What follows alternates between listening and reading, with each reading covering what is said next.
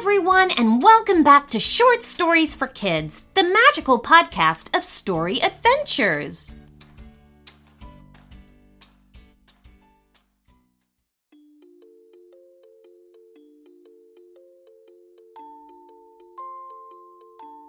Melissa ran home with quick steps. The weekend at last! She could barely wait to meet up with her friends and have fun over the next few days. Full of enthusiasm, she opened the front door, threw her backpack in the corner, and ran into the living room. "Hi, Dad, I'm back," she called out cheerfully, but no one answered. "Dad, are you here?" she repeated, searching through the whole house. There was no sign of her father. That's strange. He's usually sitting in front of the TV at this time," muttered Melissa. At that moment, she suddenly heard a loud crash. "That came from outside. Oh, I hope nothing bad has happened," the girl thought to herself, jumping down the stairs with big steps and running into the garden. Boom! There it was again. The strange noise seemed to be coming from the garden shed. Melissa ran to the shed, took a deep breath, and then quickly opened the door. The inside was full of smoke, so she could see almost nothing. No, why isn't it working?" she heard a frustrated voice. "Dad, is that you?" she asked uncertainly, putting her hand over her mouth to avoid inhaling too much smoke. Between the clouds of smoke, she recognized a man sitting on the floor. As she approached, she realized that he was wearing a large cloak and a strange hat and was sitting in front of many heavy ancient books. "Dad, here you are. What are you doing there?" the girl asked in amazement. Only now did he realize that someone had just entered his shed. Melissa, what are you doing here?" he asked, startled.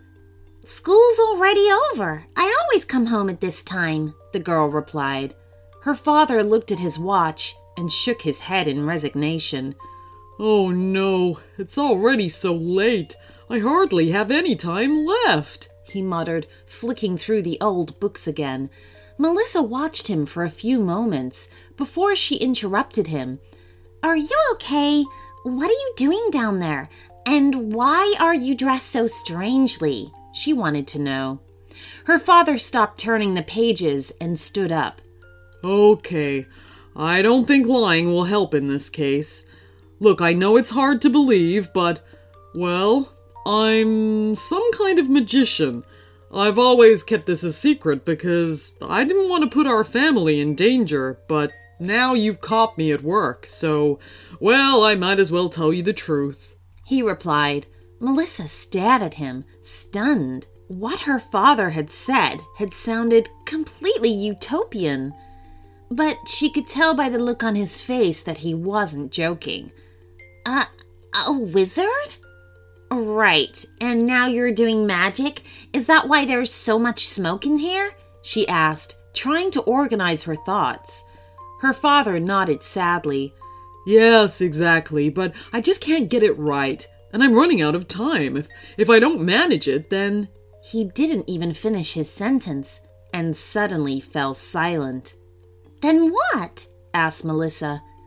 "Then a good friend of mine will die," her father continued. Over the next few minutes, he explained to Melissa what had happened. Kyra, a magical owl and a longtime friend of Melissa's father, was seriously ill. There was an old potion that could cure her, but it wasn't easy to make. "I checked the recipe several times. I don't know what I'm doing wrong," said her father dejectedly, pointing to the old books. Melissa was immediately seized by ambition. "Oh, don't worry, Dad. I'll help you. Together we can do it." Her father's eyes lit up, and the girl realized how new hope flashed through him.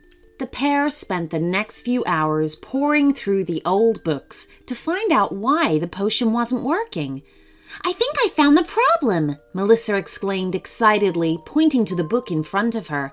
"It says right here that we need a Draconisquami? What does that mean? She read, looking at her father questioningly. Oh no, I had actually overlooked that part. It's Latin and means we need the scales of a dragon, he replied. And where do we find those? Melissa wanted to know. In the land of the magicians. But it's far too dangerous for you to go there. I'll have to go alone, said her father, and opened a magic portal through which he was about to step into when his daughter grabbed his arm. That's out of the question, Dad. I'll go with you. Together we can do it. He noticed the determined look in his daughter's eyes and knew that there was no point in arguing. Okay, come with me. Get ready. The journey's going to be a little bit bumpy, he called out before disappearing into the portal. Melissa followed him and was whirled wildly through the air after passing through the portal. When they got to the other side, the two of them were at the foot of a huge volcano. Her father pointed to the summit. Ginvir lives up there. He's an old angry dragon. That's where we'll find the dragon scales for the potion. But that's got to be several hundred meters high. How are we supposed to get up there, Dad? Asked Melissa. Her father grinned, mumbled a few unintelligible words, and suddenly a magic broom floated in front of them. Okay, climb up. Next up, summit of the Ash Volcano, grinned her father. The two of them zoomed through the air, and Melissa almost lost her breath. This is incredible! We're flying! She exclaimed enthusiastically. But her euphoria disappeared abruptly when they reached their destination, and Melissa spotted the huge dragon sleeping near the summit. Even now, it looked extremely menacing. Oh no! How are we supposed to get one of its scales? He'll kill us! The girl whispered, trembling. Well, I'll distract him and lure him away from his nest. There are usually a few scales lying around there. While he's distracted, you run to the nest, grab a scale, and get out again, okay? Her father replied, looking seriously at Melissa. Melissa took a deep breath and nodded her head. Her father stood up, sat on his broom, took out his wand, and fired a beam of light at Ginvir, who immediately woke up snorting. Hey, you big beast! Here I am! Come and get me! He called to the dragon. Without hesitation, the dragon ran roaring after the wizard, who quickly took off on his broom. While the two of them chased through the air, Melissa crept carefully to the nest and looked around, searching. It wasn't long before she spotted a palm-sized scale. She grabbed it and left the nest as quickly as she could. But just before she was out of sight again, she was suddenly spotted by Ginvir. The large dragon rushed towards her, roaring, and had almost reached her. Oh no, I've not got a chance. I can't escape, thought Melissa in a panic and closed her eyes tightly. But then the girl suddenly felt herself being pulled upwards. It was her father who pulled her onto the magic broom at the last second, and off they dashed. Oh, that was close. Did it work? He asked, out of breath.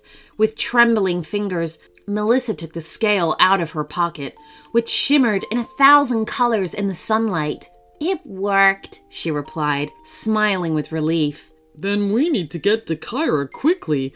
We still have time to make the potion, said her father, quickening his pace.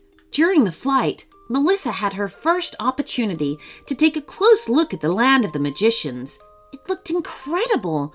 Huge waterfalls, lush green meadows, and magical creatures that she had never seen even in her wildest dreams. After a short time, they reached the owl's house. They immediately ran inside, and Melissa's dad mixed the scale with the potion he had made earlier. Then he muttered some strange words again before the drink suddenly began to glow brightly. Ha! Yes, at last it works! The dragon scale was indeed the missing ingredient, he cried out loud, jumping up and down enthusiastically. Then he ran to Kyra, who was lying weakened on a bed, and gently gave the potion to her. Her tense facial features immediately relaxed, and the owl fell into a deep sleep. Melissa's father smiled with relief. The potion is working. Now it just needs to rest. Then he turned to his daughter, who had been watching the whole thing from a safe distance.